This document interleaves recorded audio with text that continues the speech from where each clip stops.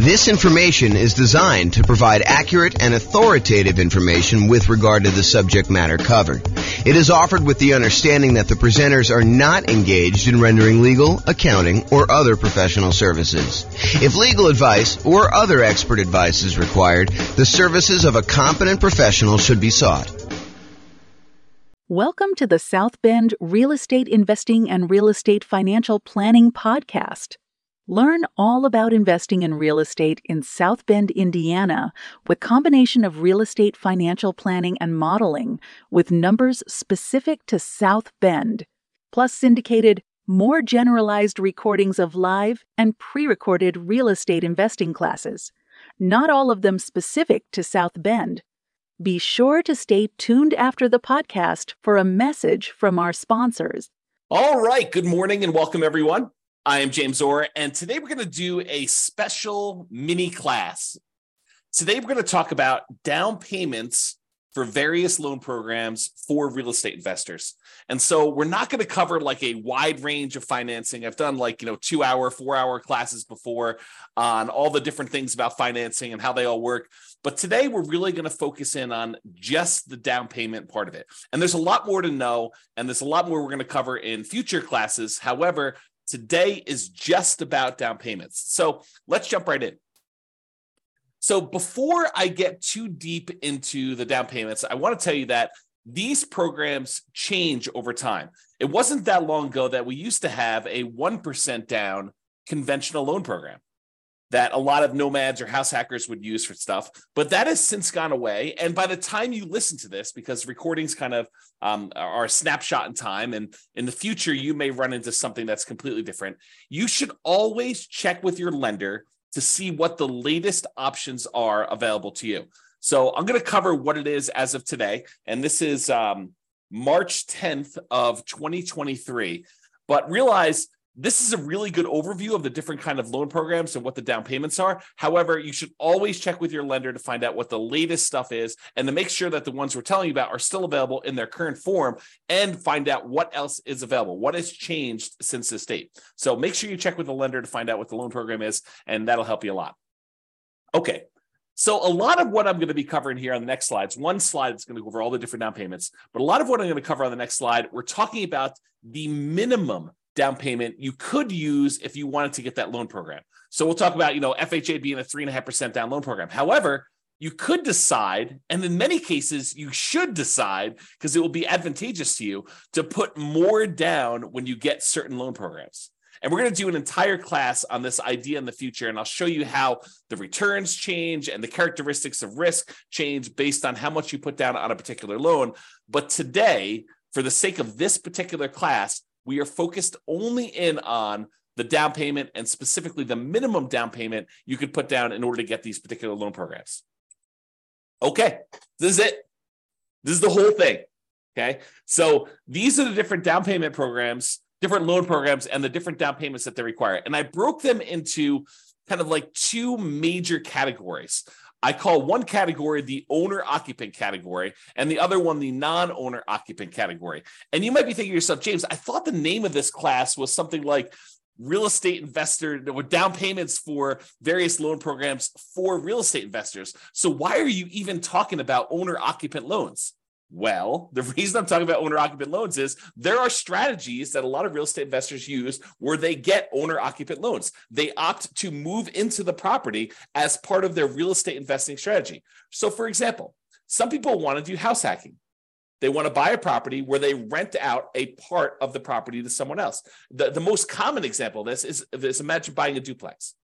When you buy a duplex, you move into one part of the duplex in many cases, and then you rent out the other side. I think the dream for a lot of house hackers is to go buy like a fourplex where they could rent out the 3 other units, they could live in one, and the rents from the 3 other units will cover all of their payments on the entire thing, so that they're living for free. I think that's a dream of a lot of house hackers. So some of these owner-occupant loan programs could be used for house hackers or nomads. Nomads, if you remember, are people that buy a property as an owner-occupant. They get owner-occupant financing, sometimes nothing down financing, sometimes very low down payment financing. They move into the property for a year, at least a year. And why is it a year? It's a requirement of the lender in most cases. So the lender's going to say to you, hey, listen, we'll give you this owner-occupant financing, this really good, desirable owner-occupant rate, which is usually better than the investor rate. And we'll allow you to put less down in order to buy this property. But we require that you move into the property within 60 days and that you remain in the property for a full year. After the year, you can move out and convert it to a rental if you want to. But for the first year, you need to be living in that property. So nomads, what they do is they move into the property, they live there for a year, and then they buy another owner-occupant property, usually with nothing down or very low down payment. Then they move into that one, they convert the previous one to the rental, and they repeat this process until they have as many rentals as they desire. You could do it for 1, 2, 3, 4, 5, 6, 7, 8, 9, 10, 11, 12. You could do it more than 10, which a lot of people think the traditional loan limit is 10. And that's true for non-owner occupant loans. But if you're moving into a property, there's actually no limit as of right now. And that could change over time too. Okay. So why am I covering owner occupant loans? Primarily for people doing the nomad strategy or house hacking strategy, where you're actually either moving into the property, living there, and then sequentially parlaying that property into the next one, to the next one, to the next one, until you get as many rentals as you want. Or house hackers who are buying properties like duplexes, triplexes, fourplexes, or even single family homes where they're renting out part of the property, like getting roommates as an example. Okay. So owner occupants, that's where we're covering that. And the non-owner occupant, it should be obvious. That's real estate investors. That's traditional real estate investing. Okay. All right, so let's talk about the owner occupant properties first. So let's talk about the 3 0% down loan programs that are available to you. Okay. And you might be saying 3? I only thought I knew about 2. Yeah. So there's 2 really, really common ones, kind of federal programs. And then there's a lot of local banks that will occasionally offer nothing down loan programs. And you got to go find them in your local branch. So we'll cover that one first. So basically, if you know of a local bank in your area that is offering a nothing down loan program, and it varies by area. I can't guarantee that this one will exist for you, but you can go find local banks that are doing nothing down. Okay, so go ahead and look for those. That's it. All right.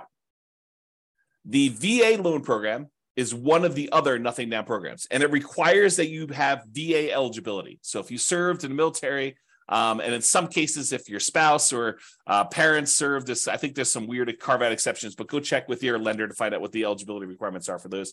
But usually it's when a person is a veteran, they served in the military themselves, and they have VA eligibility, they can get a nothing down loan program in order to be able to buy a property. So you can buy a property, nothing down. I'm not really covering PMI, but if I think about it here while I'm doing it, I'll sort of mention it. So VA technically doesn't have PMI. They have what's called a funding fee instead. Basically, instead of paying a big lump sum private mortgage insurance payment upfront to kind of cover the lender, in that case, VA charges a upfront fee in order to protect the lender who is guaranteeing the loan. So the Veterans Administration who is guaranteeing the loan for the individual lender doing the VA loan. Okay, so basically it's a nothing down loan. It does require a funding fee. You can finance that funding fee instead of having PMI. The other nothing down loan program is the USDA loan program. That's the U.S. Department of Agriculture program. It is designed primarily for low-income borrowers buying in rural areas. So are you going to be able to buy this usually in like a big city? No, probably not. But if you move to the outskirts of the city, you may find areas that are USDA eligible. And if you meet these certain income requirements, you may be able to get those special loans and be able to get a nothing down loan program there. And similarly to VA, technically it's not private mortgage insurance, but there is a upfront funding fee for the USDA loans. And there's also an annual fee for the USDA loans. That's sort of like an equivalent of PMI. Yeah, PMI, we're going to do a whole class on PMI, but PMI, the basic version is it's insurance that you as the buyer of the property pay to protect the lender in case you default. The lender would prefer that you put 20% down, but they say to you, hey, look, okay, I would prefer you put 20% down, but if you're not going to put 20% down, I would still consider making you this loan, but I want some protection in case you default, in case you don't pay, that if I have to go foreclose and I'm going to get all my money back. So what we'll do is we'll have this third party, this private mortgage insurance company that you're going to pay to protect me in case you default. And as long as you do that, I'm okay making you this loan with less down. In some cases, 5%, 3%, 0%, 3.5%. So they'll go and they'll bring in this third party private mortgage insurance company who will protect them, and you're going to pay for it, for allowing you to put less than 20% down. That's the way to think about it. Okay, so we've covered the VA loan, nothing down loan program. You usually have to be a veteran in order to get that, so it's limited in who can get it. The USDA loan program, which requires rural property, which means that you will need to buy a property in a rural area. And you can look on the USDA website in order to find out which properties are eligible, which areas are eligible for USDA loans, or ask your lender to help you. They can tell you about that too. Or some local banks will have nothing down programs. So those are primarily the three nothing down loan programs. There's some other ones where you can negotiate that. We're going to cover those here in a little bit, but primarily those are the most common sort of nothing down loan programs available to you. Then the next one is conventional financing. Conventional financing is as low as 3% down. So you can get a conventional loan with 3% down. And then the next step up for conventional is usually that 5% down loan program, which is usually a little bit better from a private mortgage insurance rate, usually a little bit better interest rate. But you can go ahead and get either 3% down or 5% down. Sometimes conventional will have these special programs. I was mentioning at the beginning that they had a 1% down loan program not that long ago, but I don't think that's available anymore. Check with your lender to see if it's available at the time that you're about to get your loan, but that's something for you to consider as well. And then, of course, they have the 15% down, 10% down, 7% down, 11% down, 20% down, 25% down. You can put different amounts down. It's not like you have to put exactly 3%. Okay. So conventional, as little as 3% down. FHA loans are 3.5% down. And I'll mention this now too. So the two loans that you could use that are sort of the main loans that you could use to owner occupy and be able to buy multifamily properties are VA and FHA. So if you want to buy a duplex or a triplex or a fourplex, you can use VA financing in order to do that. You got to move into one of the units, or FHA financing in order to do that. You got to move into one of the units to do that. But you can use those to buy duplexes, triplexes, fourplexes, and in addition to single family homes with them. Usually can't do that with the USDA loan. Usually can't do that. A lot of the local banks you can't do it with, but check with them. Maybe their program does allow it. And the conventional loans you can't do that with low down payments like 3%. I believe, and definitely check with your lender because I'm not certain on this one, but I believe the multifamily properties where you're going to own or occupy with conventional, I think those start at either 20 or 25% down. Okay, but again, check with your lender. That's one I'm not sure on. Okay. All right. So we've covered VA, USDA, and your local bank being the nothing down programs. Conventional 3%, 5% are the two most common low down versions of that particular loan program. FHA is 3.5% down. And then we've got two that I'll kind of group together: private loans and creative financing. So private loans is when you're sitting at the Thanksgiving table and you're talking to grandma about how you're buying real estate and how you're getting these loans from banks that are in the 6, 7, 8, 9% range. And she's like, well, I got this CD and the CD's at 2%. Man, I wish I could earn more than 2%. And you say, well, grandma, how about we kind of work together here? You've got $400,000 in your CD. I want to buy a property that's going to need a $400,000 loan, and I'm looking to pay 7%. How about I pay you 4.5%? We'll kind of split the difference somewhere in there, and that would be better for you, and it'd be better for me. Grandma's like, that sounds great. So private loans are individuals who are not in the business of loaning money, and you go and negotiate terms for them loaning you money. It's talking to someone like grandma. So there's a misnomer out there about people going out there and seeking, private funding or something like that. If you're looking for private funding and someone offers that, that's like a service that they offer, that's a hard money loan, right? They're a hard money lender. Okay? They're not really doing private loans. That's sort of like an individual who's not usually in the business. That's how I differentiate them in my head. Some other people may have different definitions, but that's how I differentiate them. A private loan is someone that you go to, that you're asking to make a loan, who's not typically in the business of loaning money. If you're going to someone who's in the business of loaning you money, that's a hard money lender, okay, which we'll cover when we talk about non-owner occupant. So private loans, the amount of down payment you negotiate with grandma is wide open. Grandma may say, I'm okay with nothing down. Grandma may say, I want 10% down. Grandma may say, I want 50% down. And then you got to decide if you're willing to play with grandma's terms. So you got to understand that the terms of these private loans is completely negotiable. They're not written down anywhere because you're talking to an individual who's not in the business of making loans, and you're actually the buyer in this particular situation, and you're coming with a meeting of the minds and trying to figure out what is acceptable to them, what's acceptable to you, what works, what's fair. Okay, so it's completely negotiable as to what the down payments are. Similarly with creative financing. Creative financing is a lot of times when you're going to the seller of a property and you're negotiating terms to be able to buy that property creatively. Buying the property subject to the existing financing and maybe financing a little bit of their down payments to them. Or maybe there's no down payment to them. So it's all negotiable. Or maybe you're doing owner financing and all the terms of owner financing with the seller are completely negotiable. So I can't give you like a down payment amount for private loans or creative financing because you're negotiating with an individual and there are no set rules. Okay.